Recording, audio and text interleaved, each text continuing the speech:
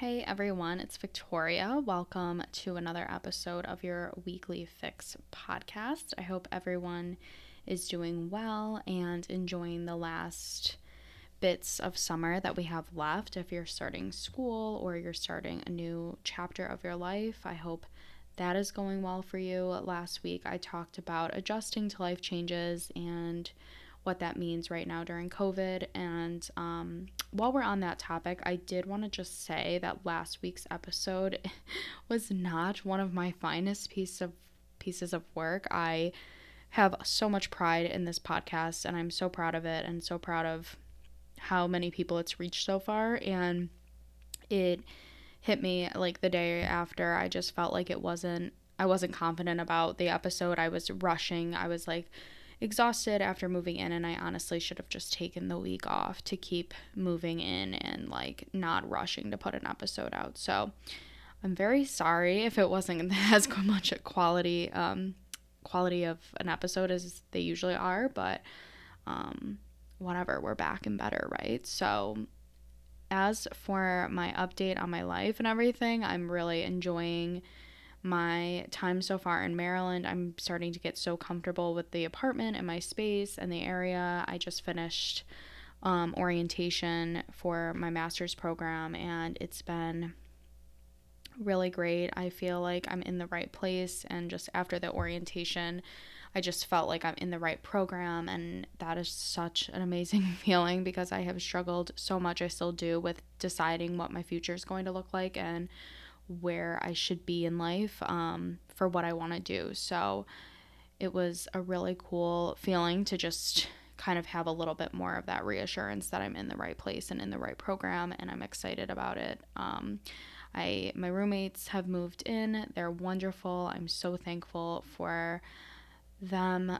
I've had some weird roommates in the past, or just tough roommates, but these roommates seem absolutely amazing, and I've met some people so far, and I'm just trying to let it all happen naturally. And yeah, I'm really enjoying it. And for those of you who don't know, I just moved here. I am getting my master's in public policy at the University of Maryland, so it's been a huge change. I don't know many people here, but if any at all, but I am adjusting well, and I'm learning to just like really be happy here. I feel like I'm like having control of my space again, and just like developing like a routine that makes me happy and all that good stuff. So I hope everyone out there is adjusting as well as I am to going back to school. I know it is so difficult and different with coronavirus, but I'm trying to just keep looking at the positives and at the bright side of everything. So yeah, this week's episode I'm very excited about. We are talking a lot about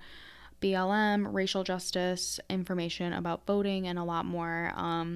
I wanted to start by talking about my experience. This Friday, I went to the March on Washington, actually in DC. I'm only like 20 minutes from DC by car, 20 minutes by car, and then it was like 45 minutes by train. I took the metro in, and it was so easy, and that's like the best part of living here is how close I am to DC, and it was amazing. But I went to the March on Washington, and it was just an awesome experience. So I really want to start the episode there. So for those of you who don't know, August 28th of 1963 was when the March on Washington occurred, and it was when Martin Luther King delivered his I Have a Dream speech that he's very well known for, and it was a time when over 200,000 people walked in DC at the Capitol to demand jobs and freedom for Black folks. And going back, I did a little history about it before I went, and I didn't realize this, but in the summer of 1941, A. Philip Randolph, who was the founder of Brotherhood of Sleeping Car Porters, he called for the March on Washington, D.C. all the way back in 1941, which was 12 years earlier, and he wanted to draw attention specifically to the exclusion of African Americans from positions in national defense, like in the national defense industry. And I didn't know that had already been pitched 12 years prior. And then the threat of all these marchers, they had projected like 100,000 marchers to be in DC. It really pushed DR to issue an executive order, and it was Executive Order 8802. And this mandated the formation of the Fair Employment Practice Commission.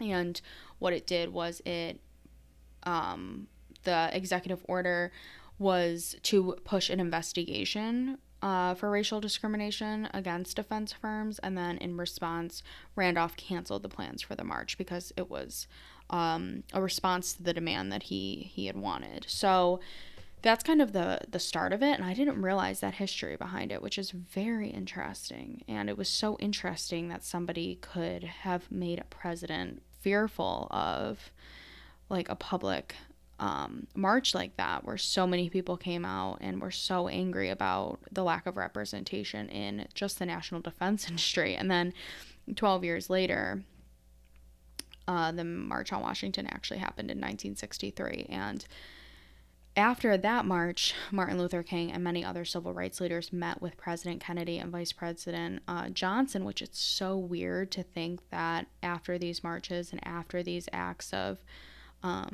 protest and activism, leaders quickly met with the president scrambled and they wanted to make things right, and we're not seeing that right now, which is really, really crazy. But Dr. King and other civil rights leaders met with President Kennedy, like I said, and Vice President Johnson at the White House, and that's when they discussed the need for bipartisan support of the civil rights legislation. And then right after President Kennedy passed away, Lyndon B. Johnson passed the Civil Rights Act just a year later in 1964, and the Voting Rights Act of 1965, which in that time kind of reflected the demands of the march. And that's kind of where the march led to. And it's crazy that almost 60 years later, we're like in the same position, still marching and still demanding justice. And in this case, clearly right now, we're demanding justice for Black people and the end of violence against Black communities across the United States, among other things, economic injustice and health injustice and environmental injustice, and the list goes on and on. So honestly, my experience being there, I felt like it was just amazing. I felt so inspired. It was so historical. I heard so many amazing speakers like Congresswoman Ayanna Pressley, the New York City public advocate Humani Williams, Martin Luther King III, and his daughter Yolanda King spoke. She was so brave and so inspirational, and just so many more. And it felt just so great to be among people who believed the same things I believe for a better future and for racial justice. And it just inspired me and reminded me of why I'm doing what I'm doing, and that we all want to see a better future for Black folks and people of color in this country. And it just was so uplifting to see people wanting those same things in such a vigorous and like passionate way. And it just got me thinking when I was there. Like, I just was so much in my thoughts. Like, I was so inspired, but I was thinking so much. And something that just kept going through my head is like, these people have been fighting for so long for rights and freedom, like for basic human rights. In the same country, we are in the exact same position 60 years later, fighting for justice. And I know that maybe people in the previous generation would say we have come a long way, like, to see a Black person as the president of the United States is a huge accomplishment, and we're seeing more representation of Black folks, especially women of color and Black women in leadership roles. But to me, it feels like we're just going backwards. And I think just like for me as a 23-year-old, when I've studied history and looked at the past, the images of protests and police brutality just seem to me that we've gone backwards, that we're not progressing, and that is really, really frightening and really, really sad to me that like people in Black communities have not given up. Like, the amount of Black people at this March on Washington was insane to me, that all of these people were still showing up to fight. And they're showing up to demand respect and human rights for a country that they love so much, and it just doesn't love them back. Like, it doesn't reciprocate the same feelings. And I think it's a great act of patriotism to see that these people want so badly to live in this country and live peacefully in this country. And that to me shows how much they love this country, and that they're not willing to give up the fight no matter how long this country has done wrong to them. And that's like really what got me, like, that those were my thoughts during the march. And I felt like this is just so much resilience. Like, this is the definition of resilience. And it's so frustrating that, like, for me as a white person who's always been an ally and now an accomplice, and I feel like I want to be a part of this fight so badly, like, it angers me. How do people think, like, as a Black person, how are you not angry? Like, it seems almost like Black people are angry, of course, and frustrated and sad and traumatized and everything else, but they're also so optimistic and hopeful. And if they can be optimistic and hopeful and keep showing up to rallies and keep showing up to the table to make change, like, we all can. Like, I was really hot and uncomfortable. Like, it was like 95 degrees in DC, and like I was like sweating and hungry and everything, and I was like, what do you have to complain about, Victoria? Like, just show up and be here and like enjoy it and fight like everyone else, because these people don't stop showing up. And that's what I think a lot of white folks especially need to start doing, is like showing up unapologetically and saying strongly and in support of the Black Lives Matter movement, and saying, like, I am here. I will never understand what you go through, but I understand that I'm never going to understand, and that I don't care, because I'm going to fight like hell for you. Like, that's what I think white people need to do and accomplices need to do. So it makes me sad too, because I felt like so inspired in that moment to be around thousands of people who think the same way as me and like want to fight for a better tomorrow. And it was so inspiring and just such a comfortable feeling to be there with those people. But at the same time, like, it makes me sad, because I think the problem is obvious, and I think the fight for change is obvious, but so many other people in our country, and maybe someone even listening to this, doesn't find it obvious. And I'm always thinking of ways to like help my white counterparts understand. Like, I am always thinking of metaphors and examples and ways that I can help make more white people understand the problem. And what I think I'm finding out, unfortunately, is it has less to do with understanding and more to do with the fact that they know what's happening and they don't care. And that's racism, and that's white supremacy, and that just shows how deep-rooted white supremacy is in this country. It is our foundation. And to see people actively defend people who kill unarmed innocent people, it's like they know it's wrong and they like it. And I don't know if that's a pessimistic way of looking at it, but I feel like I have gotten into countless arguments and discussions with people, and to try to explain, you know, in such creative ways. Like, literally, we spoon feed this shit to people. Like, there's graphics, there's graphic artists make like graphics that explain racism, videos that explain racism, fucking pictures that explain racism. Yet everyone seems like it's not hard to understand why all of this is wrong. And I think I'm starting to learn at this stage that there are people in this country that know it's wrong and they love it. They don't care. They literally think of people of color, as Black folks especially, as lesser of them, like lesser than them. And I get really, really scared that people are denying that that's like a part of our country. I don't know. It's just, those are kind of my thoughts. I am deeply heartbroken about the incident with Jacob Blake. I'm deeply, deeply saddened to see the situation with that 17-year-old. Like, I don't even know his name. It doesn't fucking matter, because he's a terrorist for going to a protest and shooting up illegally carrying an assault rifle. And there's literally people on my Facebook defending him.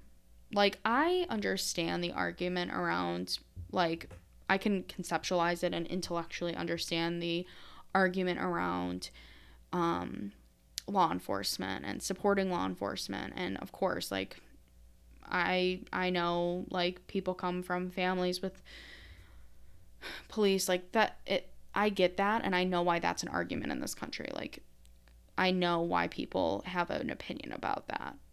I don't know why people have a strong opinion on why this boy should have been able to kill people unlawfully and just because with an assault rifle. Like, people are actively defending him, and that literally makes zero sense to me. And that's a sign to me that I'm seeing, like, wow, we're really in a deeper problem than I thought we were. And that is really disappointing. But it is not a reason to give up. And I've actually seen a lot of people that I knew, like, in my life, in my social circles or my small circles, that never did speak out against racial issues, and they are now. And I think more people are starting to get it and to actively want to change. So I think the more people push, we will see progress. Just think about it. 10 years ago, I think it was, when the BLM movement started, it was very much demonized as a terrorist group. It still is by a lot of people, but it's also celebrated by a lot more people, and we're seeing it so much more. I mean, look at what the NBA is doing, the MLB. Like, this is now nationally and publicly recognized. That's cool progress to me. And I think that we can keep pushing and see those symbols appear more and more, and people demanding justice in casual ways. Like, I think that's going to be positive for us, but it's tough. It's scary, and I've been in a really odd slump. You know, you can get so, like, yeah, I don't know. I've been pretty sad about everything. It's just, like, seems like there's always something that happens that gets worse. Like, it's like I want to see hope, but then it's always like things are getting worse too. So yeah. But I think at this point, knowledge is, like, at our fingertips. Like, we have no reason to not know things. I think ignorance is completely a choice at this point. The generations before us didn't even have computers. Like, they had to actually read books and, like, search and dig for information. We have information on our cell phones and in our laptops and iPads and in books, and in, like I said, like, racism is described in such elementary ways, yet people still don't understand it. Like, a lot of information is delivered to us in easy, fast ways, and to me, that means, like, there's no excuse to not, like, know what the hell is going on and what is right and what is wrong. I mean, we are so lucky that we have access to education, that we have access to information that does not come easy to people in other countries, did not come easy to people in generations before us. So I think to continue to promote education and information is so important during this time, and to not let people off the hook. Like, to stand your ground and to keep talking about these issues, to keep talking about how disgusting this is that Black folks still do not have basic level treatment. I saw, like, a poster at the march, and it said, like, Black Lives Mattering is the bare minimum. Like, we need to empower Black lives and respect Black lives and give, like, and that's so true. Like, all people are asking for is for you to look at their life as equals to a white person. And people have a problem with that. And that is the bare minimum, to give people the rights that they deserve in the United States of America. Yeah. I mean, I have this, like, constant conflict. I don't know what you guys think. This is, like, a little bit of a raw conversation, but it's just, like, everything I just, like, want to talk about it. It's so important. But I have this, like, constant struggle when I moved to New York City. Like, I wanted to move to have a diversity of opinion and, like, a diversity of people and just a change in pace and a change in culture. And I went to a city college. I really was immersed. It's where I learned pretty much not everything, but a lot of, all my values became very crystal clear to me, and I learned so much about the world and culture that I did not know before, and justice. And I then felt great that I was around these people that challenged me and educated me, and I became who I am today because of the people I met in New York City and the education that I received. And I feel that here too now. I feel like, oh, I'm still around people in this public policy program that, you know, care about issues just like me and want to change the world. And I go to the march, and I'm like, oh my God, I'm surrounded by such like-minded people. This is amazing. But at the same time, I'm scared to death that I'm completely becoming a part of some bubble, and the rest of the country, not the rest of, but a lot of the country is in their own bubble, and it's so different than my bubble. And it freaks me out to know, like, that there's a completely different life out there of people that think so negatively and hatefully and racistly, I guess, if that's a word. So I have that constant feeling, like, but I don't know what you guys feel. Like, let me know if you guys feel that way, because, like, we can, as young people, like, center ourselves in a bubble, and especially if you hang around a lot of liberal friends and people who have the same interests as you. But to me, I have Republican friends, conservative friends. I actually enjoy banter and dialogue with people. Like I've always said, I can intellectually and like understand where people are coming from, but when it comes to race, I just, like, when it comes to justice, I really genuinely, like, can't look across the room and understand that, because I think, like, it crosses a line then of racism, and that shouldn't be a party's value. It shouldn't be a value of anyone's in this country. After everything this country has gone through, our generation should be the generation that looks back at our country's history and say no more. Like, this is, like, how can we keep going this way? Like, can you tell I'm, like, a little heated about this? I don't know. Let me know what you guys think, what your thoughts are. Are you feeling the same way I'm feeling, like, just so enraged and sad, but also passionate and inspired too? Like, that's the roller coaster I've got. Like, angry, sad, frustrated, pissed off, depressed, and then joyful, excited, inspired, optimistic, and, like, motivated to make change. Like, those are my, like, roller coaster of emotions. And, like, all jokes aside, or all laughter aside, like, I'm white, so I can at any point choose to just turn my eye to this and live a life, like, completely normally. And I'm so stressed about this, like, on an everyday basis. I'm constantly thinking about it. Imagine, if you're a white person listening to this and you're feeling the same way as me, imagine people of color. Like, imagine Black folks who literally have no choice. That they're ridiculed for the skin color, the color of their skin, like, what their body, like, their being.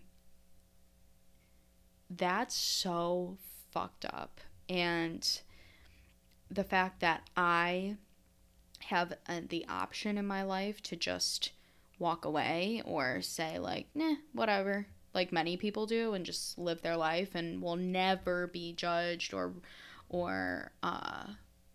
it's not even judge. It's like, I'll never experience the negative impacts of a racist, like, designed system that is designed to hurt me and keep me from progressing.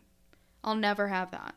And I'm so stressed. So imagine what Black folks feel like. Because I know my demographic. Like, I know a lot of you are white listening. And that's, like, I want this to be for everyone. But I know my audience, and I want to say this. Like, you have a choice. Like, yeah, like, you don't have to wake up every day in fear. And wake up every day, like, talk about trauma. Wake up every day knowing this country has literally never treated my people correct, my family, my culture correctly. It's done everything to hurt us, and we still fight and still and still push through. Like, I don't know. It sounds obvious, but if you really think about it, it's the ultimate privilege to be in white skin. It really is. In this country, it is. So, on another note, one of the main messages of this week's March on Washington was every speaker talked about the importance of getting to the polls. And I've done an episode on voting. I did my second episode of the podcast was about voting and preparing people for the primary election. And there's still primaries going on. There's still August and September primaries. So make sure that if you are in a state and you have a primary election, to make sure that you are prepared for that. But the general election is coming up sooner than we think. The actual date of the general election is November 3rd. And for those of you who don't know what the general election is the primaries were a time where you were able to vote within your party and you were able to vote for the candidate that you wanted to see come November for the general election. Now, the general election, you can vote in any party. If you're a Republican, you can vote for a Democrat. If you're a Democrat, you can vote for a Republican. And if you're an independent, you can vote, period, because you cannot vote the primary election if you are an independent, because you're voting within the party. Anyway, so this is the presidential election. That's why it's getting a lot of recognition. As you know, Joe Biden and Kamala Harris are running against President Trump and Mike Pence. And that's why this election gets a lot of attention. But in 2 years, there will be another election for Congress, and in another 2 years, there will be another election for president. And there's so many different elections within these 4-year periods. United States senators serve 6-year terms. There's my email again. I need to mute this. Why do I always forget? Your local officials might have different times that they vote, and they might have different term lengths. So there's always an election to be thinking about, and I think that's something that we have lacked in our country, is that we have a really strange culture around voting, and I think a lot of it has to do with level of education, your socioeconomic status, especially education. There's such a disconnect. You learn about voting a little bit in high school when you're not even of age to vote. You learn about the basics of government very lucidly and just quickly. And then people who usually go to college are reminded of voting. For me, being a political science major, I was constantly being reminded to vote. But then if you don't go to college, voting is often not even discussed, or it's not that it's not discussed, the resources aren't available, and then you kind of fall off and you don't know the resources or the information about voting. And like I've said before, voting is complicated, and it's complicated on purpose so people don't vote. And especially minority, low-income communities, they block out resources from those groups of people specifically to not vote. That's voter suppression. Anyway, I would love to see a shift in the culture around voting in the United States. We live in a democracy. We think we're the best. If we are the best, we should have everyone actively being able to participate in voting in an equal way. And that is the farthest thing from the truth. A, we need like a federal holiday. B, we need to encourage people to vote at every place of business, public or private. I mean, there's so many things that we could do in this country to make more people more educated on voting. And it's blocked out of, like, certain populations don't know about voting for a reason, and that's fucked up. So we're going to talk about it here. I also want to say, I know our government is not perfect. I know the candidates are not perfect. Quite honestly, we will never get a perfect candidate. There could be a lot better options, but this year we don't have a perfect candidate, and I know that, and I know voting isn't perfect, and I know that there's a system out there that I would love to see dismantled. I am very progressive. I really would love to see a flip in our government, and I know that voting isn't going to be the way we see that, but I think it's also important that we vote, because it's literally one of the only freedoms that we have. And to vote for people who can't vote, so undocumented immigrants that pay taxes, they can't vote, but they pay into our system, or people who have been in prison, or, excuse me, people who have had felony convictions cannot vote in like certain states. New York is one of them. There's a lot of people in the society that can't vote.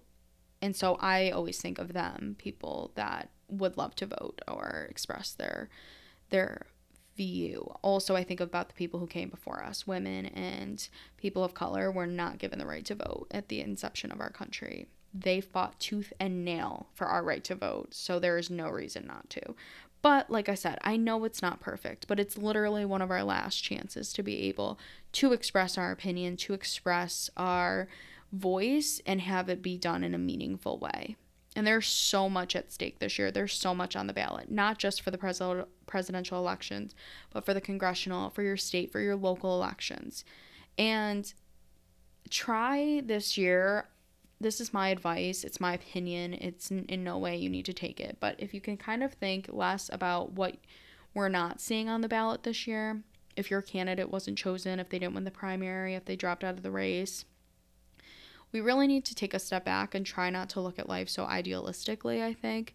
Progress is not made in a generation, it's over time, and patience and hard work is really required for change.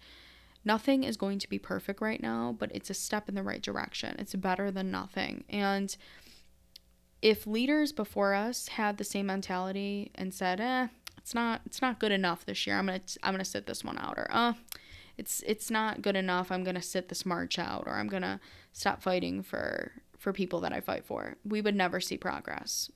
Unfortunately, in this country, slow and steady wins the race, and you have to somehow keep that optimistic state during this time. So I encourage you to get out and vote, because there's literally people that can't. And progress, like I said, does not happen overnight. It happens in generations. It's patience, it's hard work, it's dedication, and part of that comes from voting.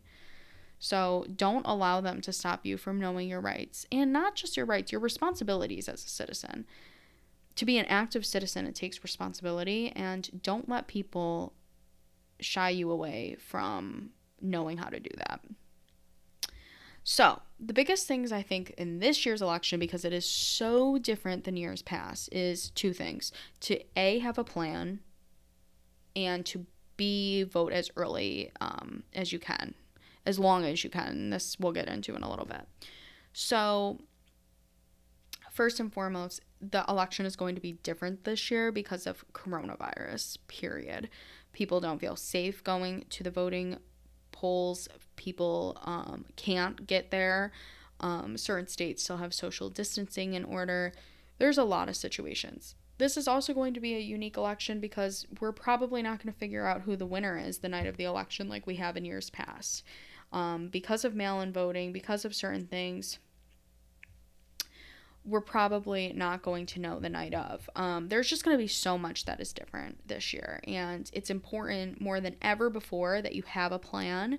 You should always have a plan, but this year especially. And we're already seeing certain political figures try to stop people from voting safely and securely, and we cannot let that happen. We had interference in the previous presidential election, and we should not allow our democracy to be tarnished for political gain. So do your part and be educated and have a plan, and to vote as early as you can, and to not let this flop. Like, we as young people especially have the strongest voice. We make up a huge percentage of the voting population, and we are always counted out because people will say they won't show up. We need to show them this year that we are going to show up, because our voice matters, because we have to live another X amount of years. The later generation, they're not going to see the future as long as we will. So we have to be there, and we have a voice, and we are really strong. And I think they're scared of us, and that's why they want us to not show up. So let's prove them wrong. So there's different options of voting this year, and I think those are really important to cover. This is going to be a two-part episode. I'm going to talk about the options of voting, and then some information about some resources that will become available on social media. And then I think next week we are going to do an episode on how you can get the most people to turn out for an election. And there's a lot of cool creative ways to do this that like you probably haven't even thought of, and I'm really excited to share those things because it's a really cool way to get more involved in this year's election. So, options for voting. First option is you can just vote in person. And this is if you feel safe and comfortable. You can vote in person no matter what the options are. You'll always be able to, not always, but you are able to vote in person this year. So you can, I always pitch this website, www.vote.org. And it's really the reason I do is because it's a one-stop shop. And you can find your polling station by going there. So in addition to checking your polling station, you can check your registration status. You can check your, or you can just register to vote. That's, I guess, the first step, that you have to register to vote. And I talk a lot about the registration process in that second episode. So please listen to that. I talk about the implications of registering to a party and all that jazz. So you can check your polling site there. And you can also just, like, honestly, if you Google, like, where's my polling site New York, or where's my polling site Maryland or Texas or wherever you live, you can find it there. And then, so that's always an option. And if you feel safe and you, like I said, you feel comfortable voting in person, there is your option, and you can do that on November 3rd. The second option is to vote by mail and to send your ballot back via USPS. Also, I did a poll on the Facebook group to kind of get an idea of where you guys stood, and the results were interesting. It was kind of like, one positive thing is that so far since the poll's been up, no one has said that they don't have an idea. So that means like people are thinking actively and have a plan for voting. But I saw a lot of people say they were going to do mail-in voting. A lot of people also still saying that they were going to vote in person. So it's kind of split. I think it's personal preference. I think it really has to do with supporting the USPS, and I think it has to do with safety and then also convenience. So to vote by mail and to send your ballot back via USPS is basically you have to request a ballot, which is just like an absentee ballot. And absentee balloting has been around forever. If you're in college or you're sick or you're out of town, you request an absentee ballot, you get the ballot, and then you mail it back. And that's been around forever. I will be very clear, like, mail-in voting is available in a lot of states.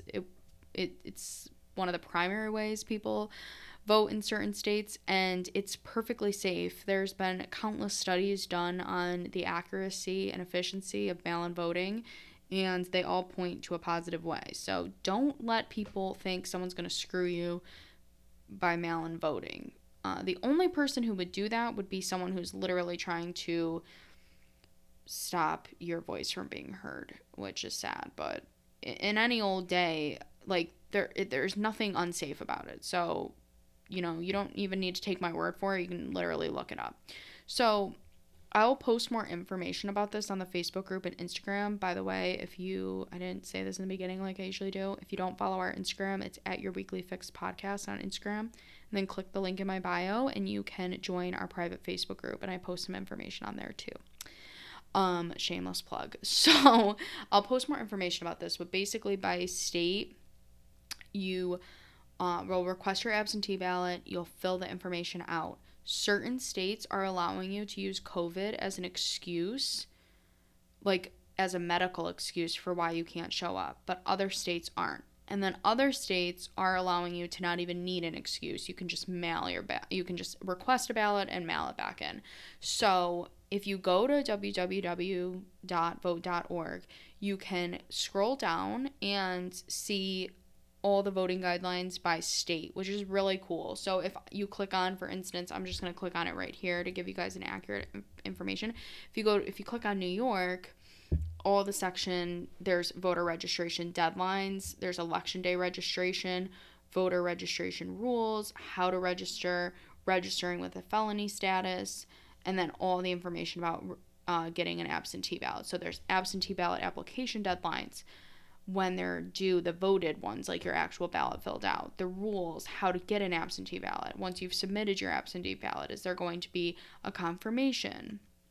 Like what all of that is. So go to vote.org and scroll down and click the state that you live in and figure out how all that works. It's really important that you follow the deadlines because every state has a different deadline. So if your friend in Kentucky says, hey, you've got until right up until the election, because some states will count your absentee ballot up to the day of the election. Other states won't.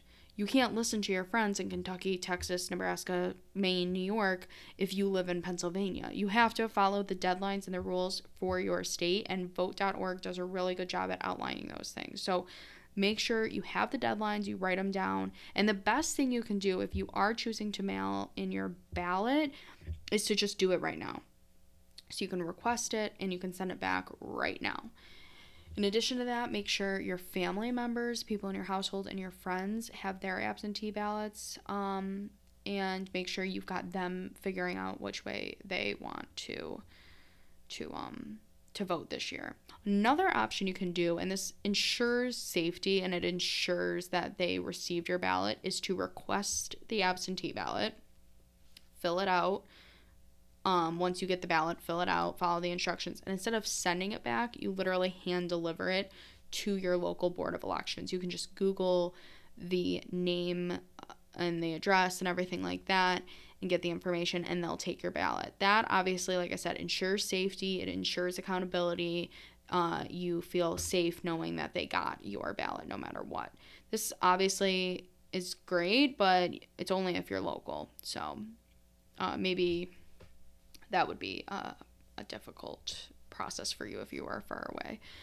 And then lastly, I really want to talk about early voting. Not many people know about early voting, especially people in New York, because early voting didn't come into effect until 2 years ago when the New York State Senate passed this early voting law. So this depends all on your state, and you can also get this information from vote.org when you click on your state's information. So for New York, for instance, you get the voter registration deadlines, how to register to vote, the absentee stuff, and then down below it says New York early voting. When does early voting start? In New York, it says it's 10 days before the election and it ends 2 days before the election. This is different per state. So early voting allows you to go to your polling site if you want to vote in person, and you can vote early to make sure your vote is casted and counted early. The more votes that happen early, the less complication there is towards the end when people are scrambling to count votes. And there's always a problem with counting votes. Not the people having a hard time counting the votes, it's that candidates will say votes weren't counted. So the more votes you can account for early, the better. And it's just convenience. I mean, early voting just makes voting more convenient. If you are busy on Tuesday, November 3rd, because a lot of people are, you work 2 jobs, you've got a family, you've got an event, you've got some prior commitment, you can vote early. And that just means you go, like I said, to your voting poll. I would look up, some states have different dates. So you could do it every Saturday up into the election. Some are Friday, Saturday, Sunday. Some are different dates. So definitely check that out. I will post more information about that on the social media to show you guys how to actually do that. There's a lot of information out there. It's just going off of what I just said about how we have information so closely to us. So it's really easy to get the information that you need about voting. Also on vote.org, you can, like I said, check your registration status, register to vote, and you can also get text message reminders, election reminders. So if you have a deadline coming up because you're in New York, they'll send you a reminder saying, hey, 2 more days until blank deadline. Also, if you are 17 right now, but you'll be 18 at the election, you can pledge to register, and they'll text you a reminder and let you know that you need to register. Or I'm pretty sure in certain states you're able to register early, and if you're 18 on election day, your ballot will be casted. So if you're on that cusp of 17 or 18, definitely consider registering to vote. And then you can also fill out your census or get information about the census on vote.org, which I haven't talked about the census, but it's very important. I filled it out. You have to fill it out for your family. It happens every 10 years, and not your family, but your household. And it's so freaking important because it determines the lines that create voting districts and zones for your community. And it also determines money and public funds and how things are allocated to your community. And it only happens every 10 years. So we only have one opportunity to do it. So get more information about that and make sure your household is filled out the census. In closing, I'd say no matter what, you need to pay attention to the deadlines. Every state has a different deadline. Every state has a different voting system. We are going to continue to talk about voting. This is the first of many episodes about voting. Like I said, next week we're going to do something about how to make voting fun and get the most people out to vote and how you can get more involved in voting and public service.